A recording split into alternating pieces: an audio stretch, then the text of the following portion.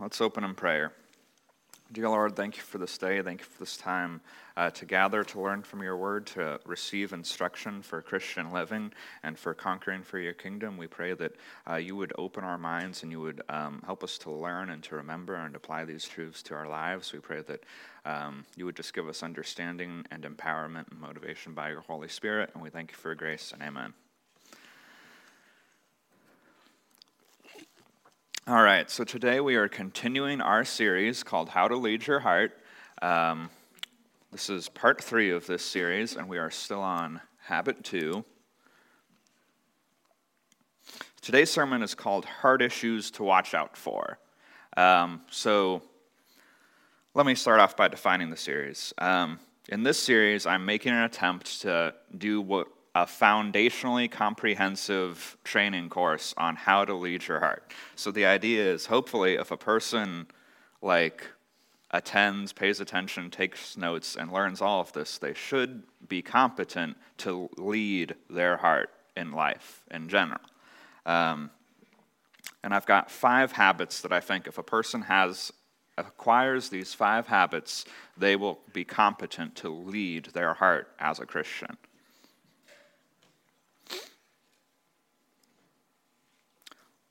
Let's take a look at Proverbs 4:23. Watch over your heart with all diligence, for from it flow the springs of life.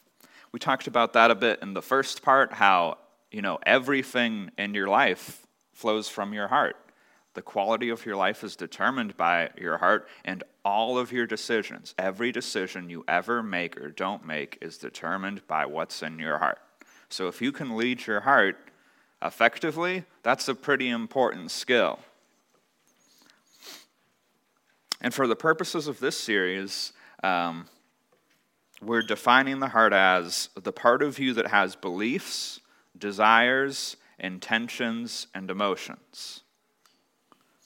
So the idea is you want to be able to lead all 4 of those things. You should be able to lead your desires. You should be able to lead your emotions. You shouldn't be led by them. So this series is going to have, I think, 5 habits that, if you have these habits, it'll greatly help you to be able to effectively lead your heart. The first one we looked at was you have to have as a habit, you should have the attitude of responsibility and intentionality when it comes to leading your heart. And then the second habit, which is what we're looking at now, we looked at it last week and we're going to be looking at it this week, is the habit of discerning and judging what's in your heart. So what I mean by discerning, if you want to lead your heart, if you want to lead your beliefs, your desires, your emotions, your intentions, you have to know what's in your heart. You have to know what desires you have, what emotions you have, what beliefs you have, what intentions you have. If you don't ever think about that, if you don't discern that, how are you going to lead your heart?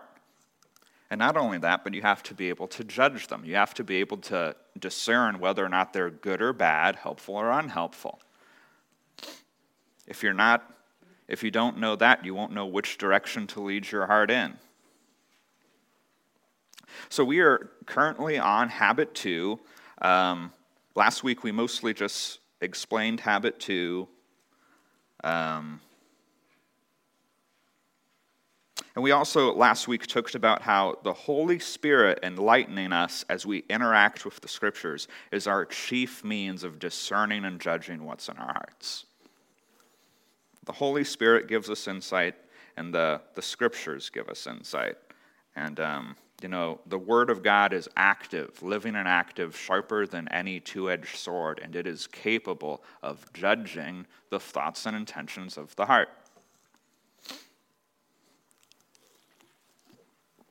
The Holy Spirit enlightening us as we engage with the Scriptures is our chief means of being able to discern and judge what's in our hearts. And also last week I gave a 5-point strategy for learning to regularly discern and judge what's in your heart. So if you would like to know more about that, please re-listen to last week's sermon on the website or on YouTube or Spotify.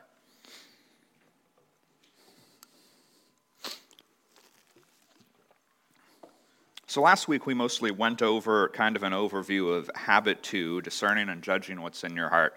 And this week we're still on habit 2. So this sermon is called Heart Issues to Watch Out For. So last week we talked about in general how one can gain the discernment to know what's in their heart. And it involves going to the scriptures and asking God and seeking for that knowledge and examining yourself. But just to kind of hopefully help give a head start, I'm going to mention some things that I think we should all be watching out for. And I can't mention everything. This is not going to be comprehensive. We'd spend 10 weeks on it. This is not going to be comprehensive. I'm just doing a few key areas that everyone needs to know and some important things I think are easy to miss when it comes to heart issues to watch out for. So that's what we're doing today.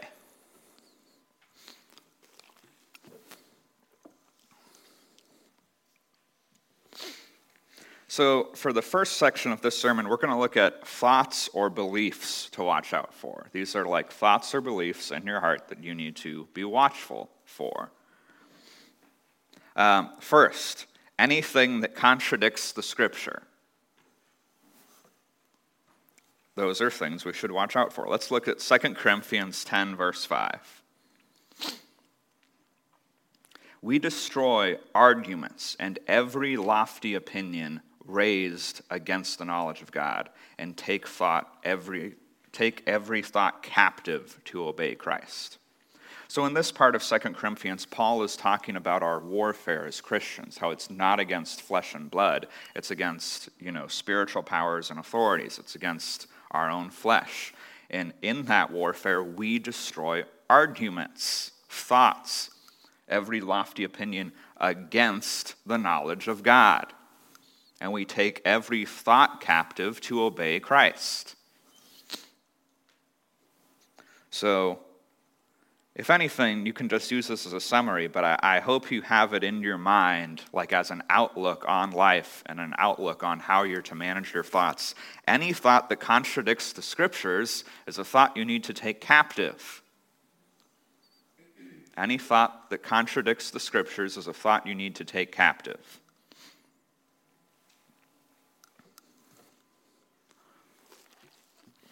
But I want to add to that because this can be easy to miss.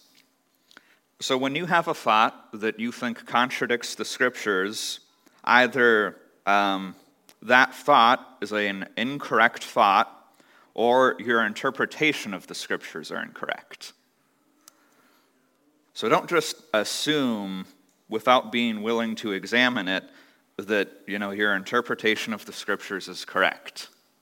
Because sometimes we'll have thoughts that we're so sure are true. I'm so sure that, that my interpretation of what's going on in my life is correct.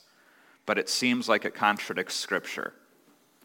If that's a situation you find yourself in, you might have to re-examine your interpretation of the Scriptures. But the Scriptures are always correct. So either your thoughts are wrong or your interpretation of the Scripture is wrong, but you need to reconcile them.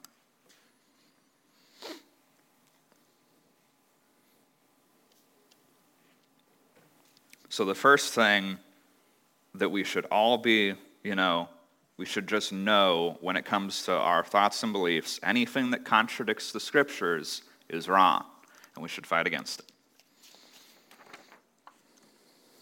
The second thing I wanted to point out of, thoughts and beliefs that we should watch out for is beliefs that are biased. As humans, we all have biases at various points in our lives. We might have biases all the time. Learning to detect and fight against personal biases is one of the best things you can do because your biases will affect you in more ways than you would think.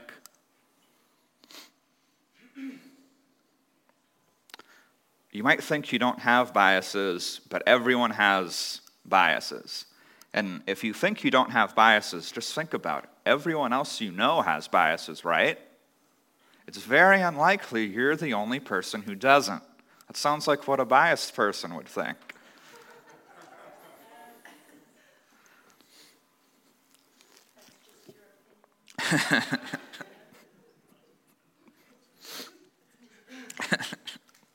But some of our biases can keep us from really important truths, and it can be easy to develop biases that can really negatively affect our lives.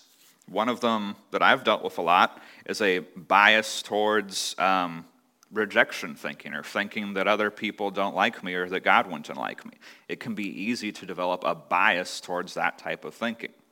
So we can have good biases? I wouldn't call, well, we'll get into that later, maybe.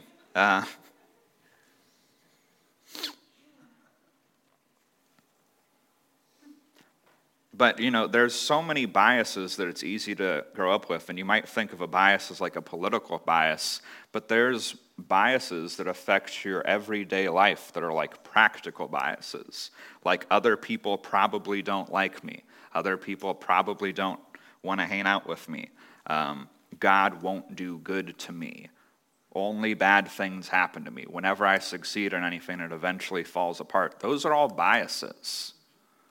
Those are biases that we develop, and they are very dangerous. They really negatively affect your life. We can also have biases that prevent us from seeing the truth of Scripture. We can have theological biases, and those can keep us from seeing things that are plain in God's Word. So everyone has biases, and we need to learn how to detect them and how to fight against them. So I have an idea or two about that. If you want to overcome biases in your life, you have the biggest, most relevant thing into whether or not you're going to actually overcome the biases in your life is how much you desire to know the truth. At the end of the day, the only reason people are biased is because they have more desire to believe a certain thing than they do to be right or to know the truth. That's the only reason people have bias. They have more desire to believe a given thing than to believe the truth.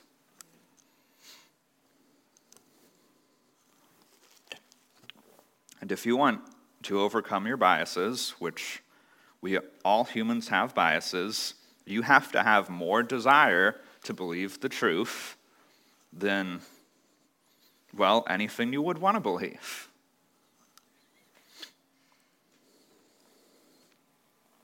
As Christians, we're called to seek the truth.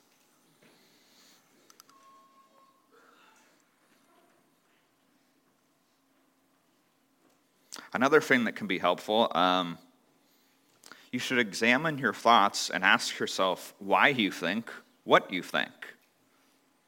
Ask yourself whether or not it's correct. And be more committed to the desire to believe the truth than the desire to believe your opinion. That is the cure for bias at the end of the day.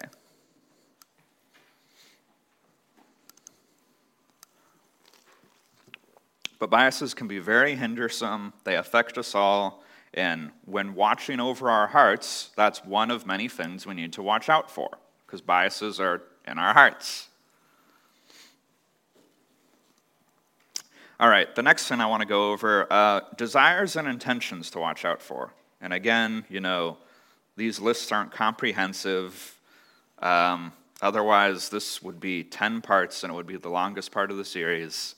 This is just a few key things. First desire that we should be on the watch for and fighting against is any desire to disobey God. In the Scriptures, it's clear that desire to sin is sin.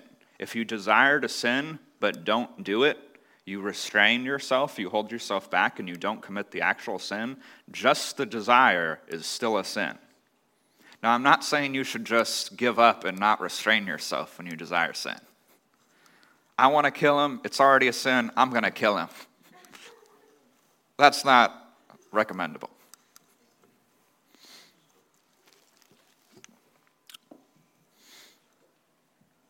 But in the scriptures, it's clear that desiring sin is sin, even if we restrain ourselves. Let's look at Matthew 5:27 and 28. You have heard that it was said, "You shall not commit adultery." But I say to you that everyone who looks at a woman with lustful intent has already committed adultery with her in his heart. So Jesus is saying, even if you don't actually commit adultery, if you want to, that's sin in and of itself. Let's look at 1 John 3:15. Anyone who hates his brother or sister is really a murderer at heart, and you know that murderers don't have eternal life within them. And I forgot to list it in my verses, but this isn't just in the New Testament, this is in the Old Testament. What's the 10th commandment? So the command to not steal was already given in the 10 Commandments before the 10th command was given. And the 10th command is not to covet, and that shows a principle. You're not just to not steal, you're to not want to steal. You're to want to obey God.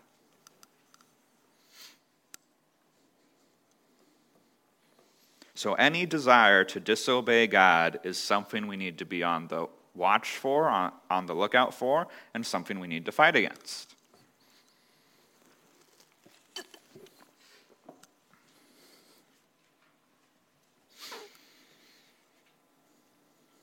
So I think there's two ways that desire to disobey God kind of manifests itself. Two ways you can kind of see it or notice it in your own heart. Well, the first one is just outright desire for something that God forbids. That could be desire to steal something, desire to watch things on the internet you shouldn't watch, desire to gossip, desire to outright do something God forbids. Usually that's noticeable at one point or another if you pay attention to what you desire.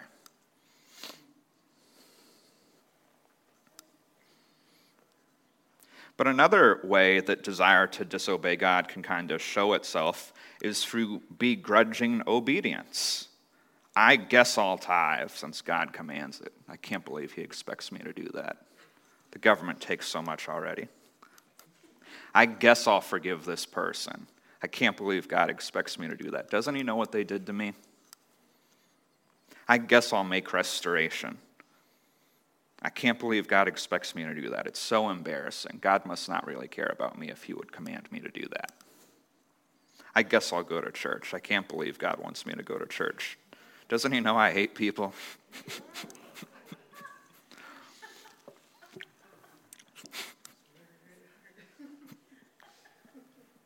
But begrudging obedience to God is desire to disobey.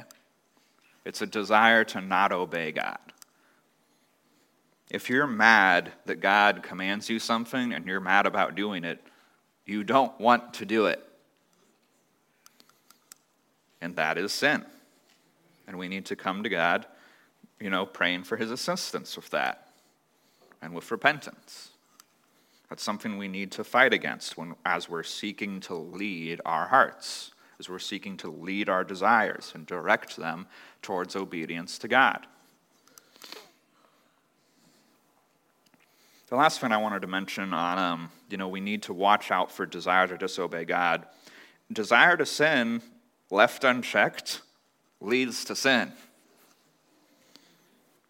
Let's look at James 1, verses 14 and 15. Temptation comes from our own desires, which entice us and drag us away. These desires give birth to sinful actions, and when sin is allowed to grow, it gives birth to death.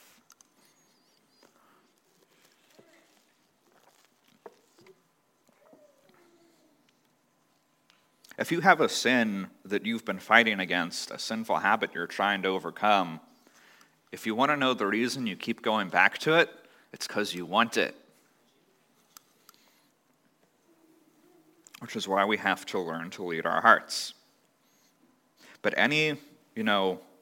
as you watch over your heart with all diligence, things to watch out for when it comes to desires, the number one thing is any desire to disobey God.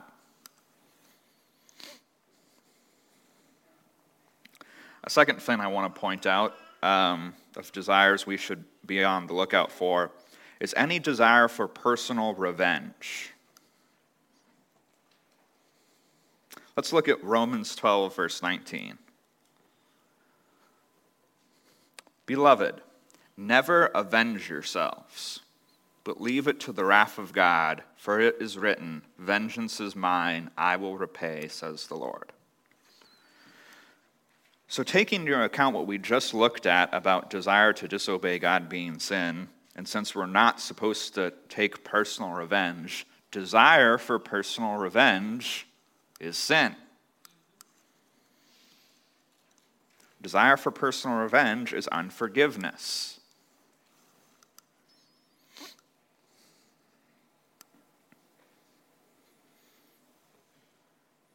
Desire for personal revenge doesn't have to directly be desire to hurt someone. It can manifest itself in a number of ways. Sometimes it might just be you want to see someone suffer. You want to see them lose their job. You want to see bad things happen to them. You would enjoy seeing bad things happen to them. Or you're glad when they do suffer. That shows that something in your desires had malice towards them. You desired harm for them. That has to do with unforgiveness. If we're glad when other people suffer because they've wronged us, that shows that we don't love them. Let's also look at Proverbs 24, 17, and 18. Do not rejoice when your enemy falls, and let not your heart be glad when he stumbles, lest the Lord see it and be displeased and turn away his anger from him.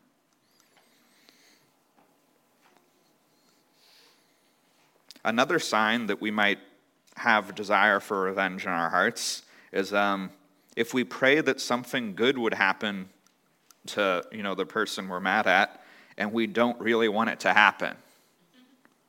We're like, God, please bless them. Please may things good happen to them.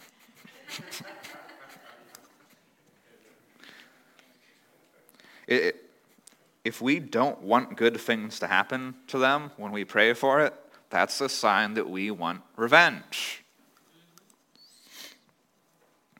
But I really got to point out that doesn't mean don't stop praying for them. Probably the most effective weapon you have if you're struggling with desire for revenge is to keep praying that good things will happen for them. There's a reason that Christ commands us to pray for our enemies and to bless those who curse us.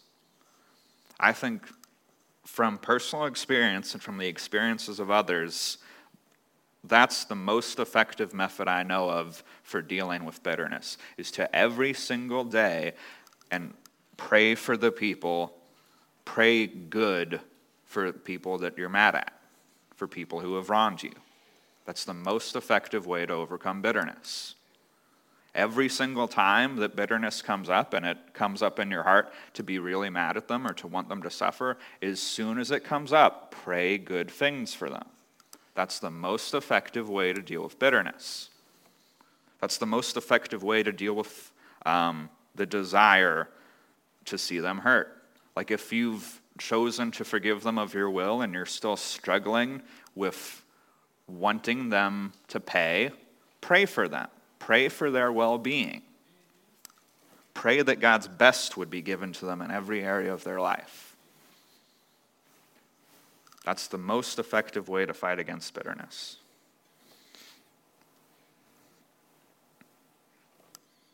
The last and most obvious way in which desire for revenge manifests itself is if you just outright want to hurt them. If you're struggling with that, hopefully you recognize that that's desire for revenge. But it's very important that we learn to be on the lookout for these things. Unforgiveness, bitterness, desire for revenge hides itself. It really does. It's very easy to say, I forgave them, I chose to forgive them, and then go on about your life with desires in your heart that they would suffer and that they would be in pain. It's easy to do.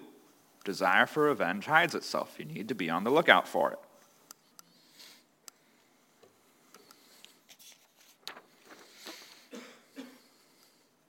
The third thing I want to mention that we need to be on the lookout for is when it comes to desires and intentions is lust.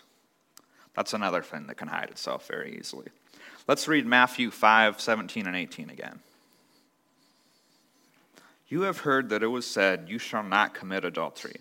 But I say to you that everyone that looks at a woman with lustful intent has already committed adultery with her in his heart.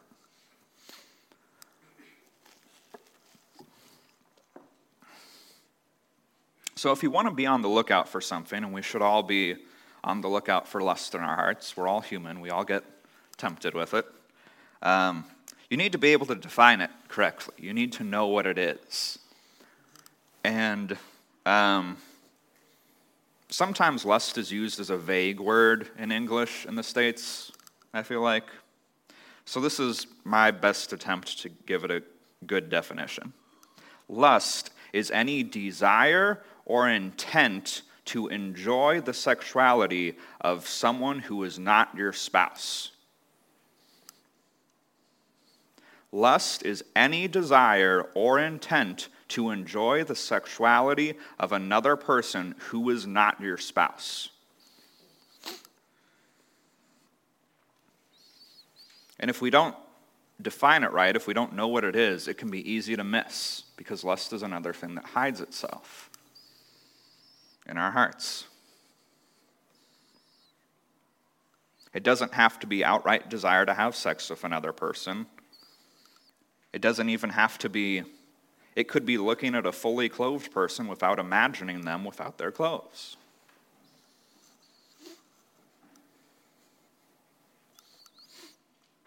So I'm going to give a few things quickly that can help with, spotting lust in your heart. Number one, if you're trying to look at a sexual part of another person, even if they're fully clothed and their clothes aren't revealing, then you're being lustful. If you're trying to look at a part of another person that's a sexual part just to enjoy it, you're being lustful, period. And that's easy to miss, because a lot of us don't get taught to even think about what lust is.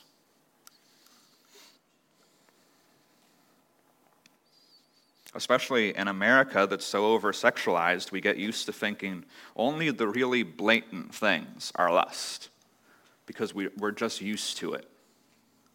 We're just used to living in an over-sexualized culture.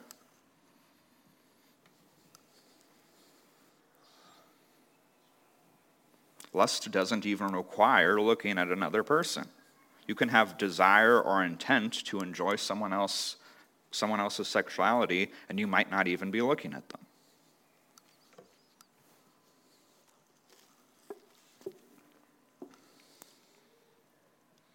All right, so those are just 3 desires that I think it's very important we be on the lookout for. Any desire to disobey God, desire for personal revenge, and lust.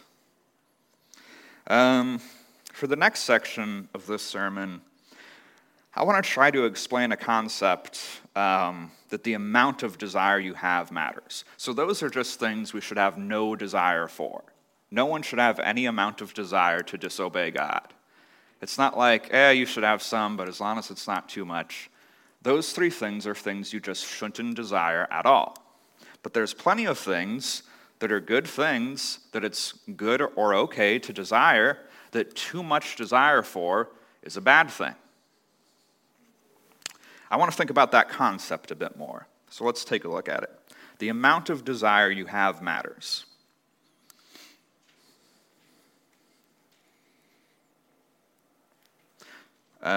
So how much desire is too much desire for a thing? I think we've all thought about it at least somewhat, that there are things that are good that you can have too much desire for.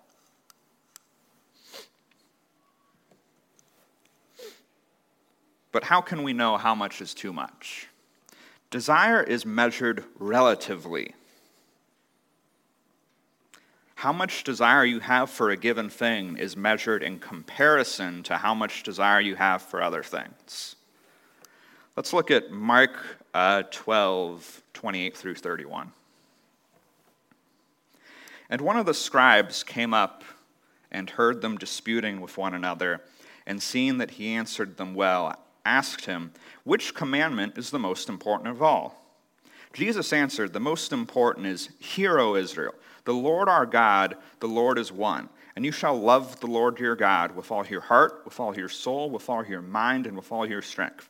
And the second is this, you shall love your neighbor as yourself. There is no other commandment greater than these.'"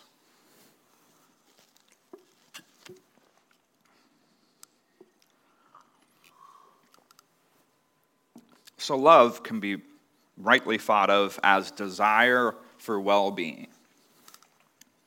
If you love someone, you desire their well-being. Agape love is desiring another person's well-being enough that you're willing to sacrifice of yourself for their well-being. But love is desire for another person's well-being. And Jesus says to love your neighbor as yourself. He doesn't put numeric measures on, your love, like have 10 pounds of love for them or have 20 pounds of love for them. Desire is measured relatively. It's measured in comparison for other desires. Desire their well-being as you desire your own. Some people are more emotional than others, and that's just a personality thing. It's not good or bad. It's just a personality difference. And they very strongly feel everything they feel. And they feel intense desire for their own well-being. And if they love others, they feel intense desire for others' well-being. Some people are far less emotional. And they feel a little bit of desire for their own well-being. And they feel a little bit of desire for others' well-being. But if it's the same amount, then they love their neighbor as themselves. Desire is measured relatively. It's measured in comparison to other desires. Let's look at Luke 14, 25 and 26. A large crowd was following Jesus. He turned around and said to them, "If you want to be my disciple, you must, by comparison, hate everyone else. Your father, your mother, wife, children, brothers, and sisters. Yes, even your own life. Otherwise, you cannot be my disciple." Again, I say this to say, God doesn't measure desire, or he doesn't teach us to measure desire numerically. You measure it by comparison to other desires. Our love for God, our commitment to God, should make our commitment to our family members and friends look like hate by comparison.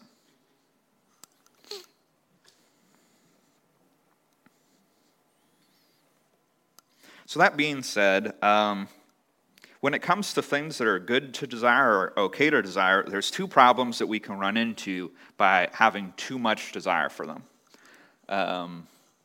They can become a hindrance or they can become idolatry.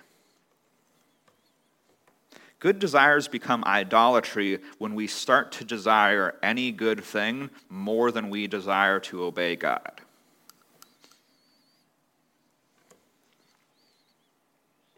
Good desires become idolatry when we desire any good thing more than we desire to obey God.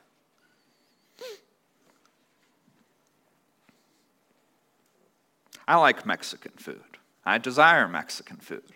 But if ever I desire Mexican food more than I desire to obey God, then we have idolatry.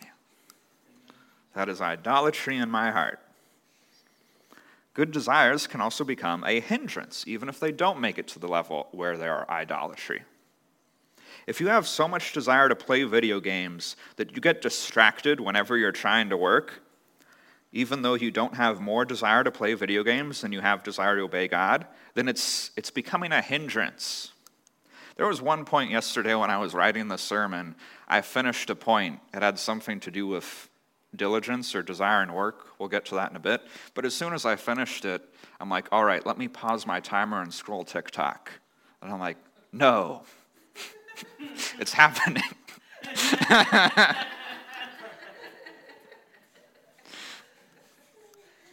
Good desires can become hindrances. It's very easy for that to happen, and we need to be on the lookout for it.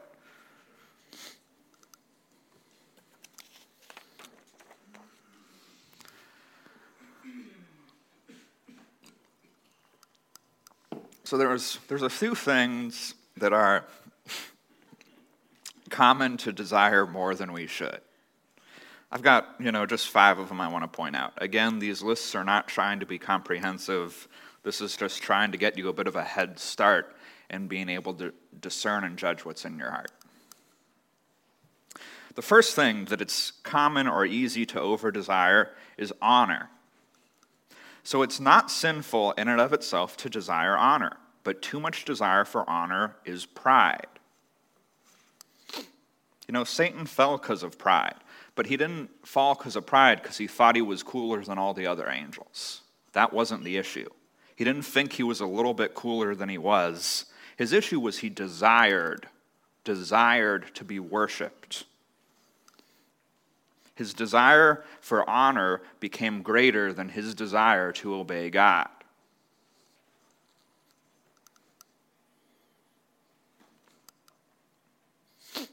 On the contrast, Jesus knew for a fact in his heart that he was more important than everyone else on earth.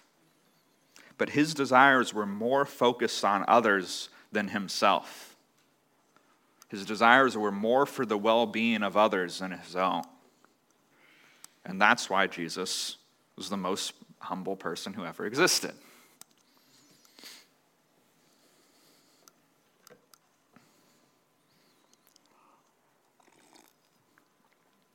It can be easy to desire honor more than we should. One thing that's kind of helpful when trying to figure out how much desire you have, desire can be seen in sadness and happiness. You can kind of use sadness and happiness to detect desire. If you want something and you get it, you'll be happy about it. Desire fulfilled is a tree of life. And if you want something and then you find out you won't get it, it makes you sad. So you can measure or get a sense of how much you desire something by how happy or sad you are when you get it or don't get it. But how this kind of can help with honor, I wrote a few examples that I want to read. If you make a shot in a basketball game and you're happier about the thought that you scored, that you made a shot, then you are happier about the idea that your team is now more likely to win, it's probably a sign that your desire to score points is greater than your desire for your team to win. And that's something I use to try to detect pride in my heart. If you help someone and you're happier about the thought that you helped someone than you are about the thought that someone got helped, that's a sign that you have more desire for your honor than you do for their well-being.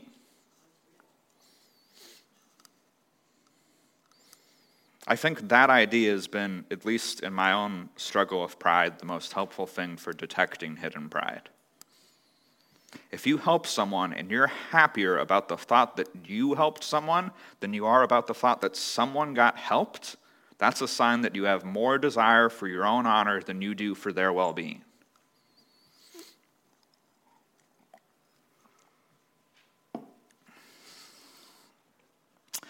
So, over-desiring honor, something we need to watch out for.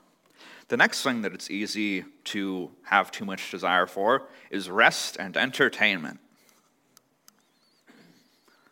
I want to look at Proverbs 21:25. The desire of the sluggard kills him, for his hands refuse to work. What is the desire of the sluggard? Sleep, rest, doing nothing, entertainment. That's the desire of the sluggard. It's very easy in America to desire rest too much, to desire entertainment too much.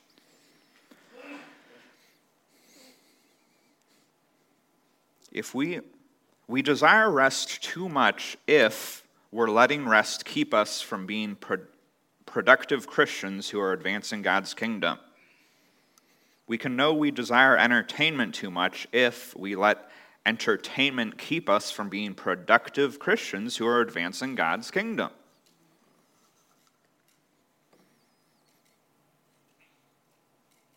The culture in America is designed to get you to consume entertainment all day. There's people who work at companies who have that in mind. That is their agenda. I'm not saying you shouldn't use social media or shouldn't consume entertainment.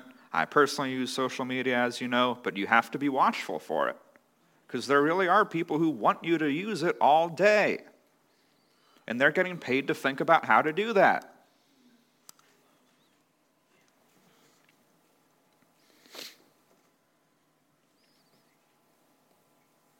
Let's look at 1 Corinthians 15:58. Therefore, my beloved brothers, be steadfast, immovable, always abounding in the work of the Lord, knowing that in the Lord your labor is not in vain. We as Christians, this wasn't the letter to Timothy. This wasn't just to one person, though I think what's in the epistles to individuals is still an example for the whole church. But this was written to the church in Corinth. This is for all of us. Always be abounding in the work of the Lord. And you think, but I'm a lay person. The work of the Lord isn't for me. That's not what the Bible says. The Bible tells all Christians to be always abounding in the work of the Lord.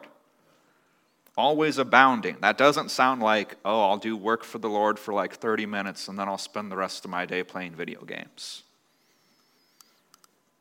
I'll do work for the Lord for a little bit, but then I'll spend the rest of my week watching TV. Christians are to be diligently working for the advancement of God's kingdom. All Christians. And that's going to involve more than just working at your 40-hour-a-week job. Because every Christian can do things that advance God's kingdom, and every Christian should be diligent about that. This is just a guideline. This next thing is just a guideline. It's not from Scripture per se, but I think if you spend more than an hour a day on entertainment, unless it's the weekend, unless it's your day off, then I think that's too much. We should want to accomplish as much as we can for God's kingdom. If you work, if you go do your job, and then you work on things for God's kingdom in the evening, and then you take an hour a day for rest, whether it be TV or video games or whatever you want to do, if it's an hour a day, I think that's fine. But I would recommend against not doing more than that. But that's just my recommendation. The next thing that's common or easy to over-desire, in contrast to desiring rest too much, we can have too much desire for work or for ministry.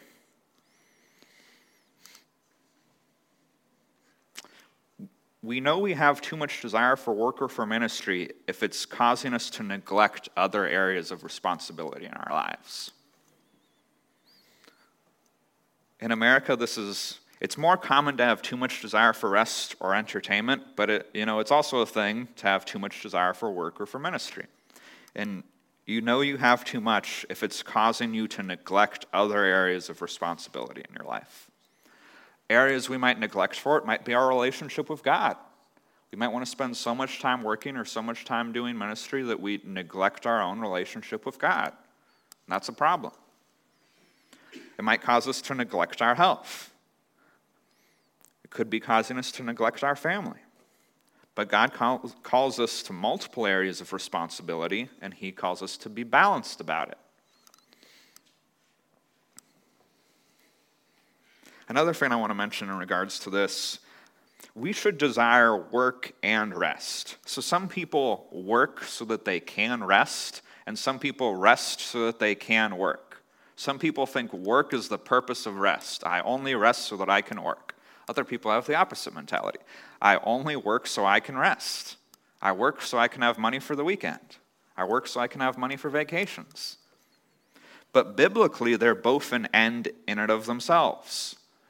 And keeping that in mind helps us to be balanced about it. God didn't rest on the Sabbath so that he could work more. God rested to enjoy his creation. Rest glorifies God. Rest is an end in and of itself. And so is work. We don't work just so we can rest. God wanted to work. God designed us to work. Work existed before the fall. Work is an end in and of itself, and so is rest, because they both glorify God in their own right. Neither one is done just for the other.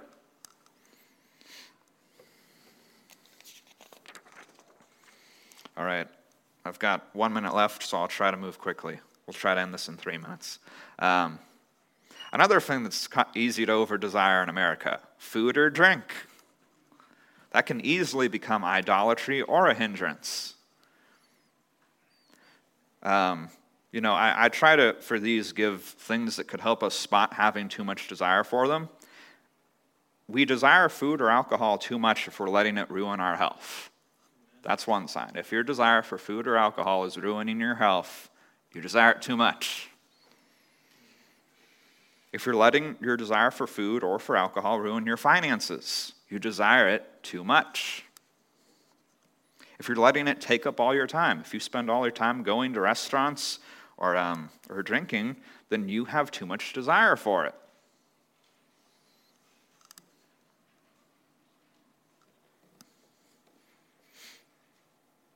This is very easy to do in America.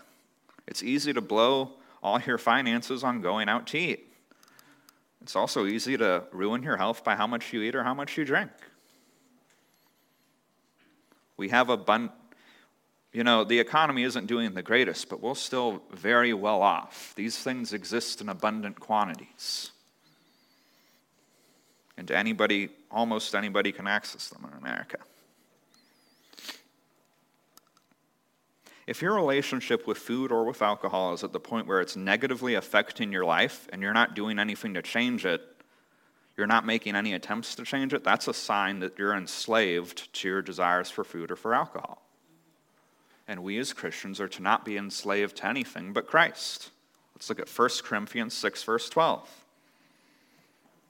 You say, I am allowed to do anything, but not everything is good for you.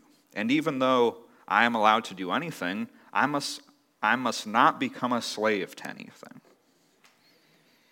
If we're a slave, you can't serve more than one master because they're going to give contradicting orders. They're going to have contradicting agendas. Christians are called to not be slaves to anything but Christ. The fifth thing that it's easy to have too much desire for, money or power. Desire for money isn't bad, but as Christians, we should desire money. Let's look at Ephesians 4:28. Let the thief no longer steal, but rather let him work, let him labor, doing honest work with his own hands, so that he may have something to share with anyone in need. Why is he working? He's working to make money. If you're going to work to make money, that means you desire money. Christians are called to desire money. But we can still have too much desire for money. Let's look at 1 Timothy 6, verses 8 and 9. But if we have food and clothing, with these we will be content. But those who desire to be rich fall into temptation, into a snare, into many senseless and harmful desires that plunge people into ruin and destruction. A sign that we desire money too much is if we spend more time thinking about how to get money for ourselves than we spend thinking about how to advance God's kingdom. That's a sign that we care about money too much.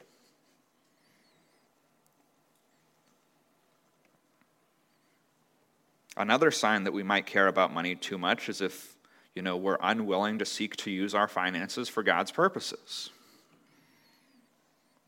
But anyways, all those things, honor, rest, entertainment, work, food and drink, money, all those things are good or okay to desire. But you have to keep track of how much you desire them compared to other areas of your life, compared to other desires you have. Because those are all things we can have too much desire for. So in conclusion, let's go to the habit slide. Yeah, habit 2. In this series, we're trying to learn how to lead our hearts. We're focusing on habit 2. We have to be in the habit of discerning and judging what's in our hearts. And I hope that this was helpful for being better equipped to discern and judge what's in our hearts, whether it's good or bad, helpful or unhelpful. Because we're in the process of learning that. But let's close in prayer. Dear Lord, thank you for this day. Thank you for this time to gather, to learn from your word, to be equipped for life, to be equipped to lead our hearts. We pray that you would help us have the priority and intention of leading our hearts. And we pray that you would equip us to do so effectively, Lord. We pray that we would direct every area of our hearts to submission to you, our beliefs, our desires, our intentions, our emotions. We pray that they would all flow to submission to you. We thank you for your grace and your empowerment in these areas, and amen.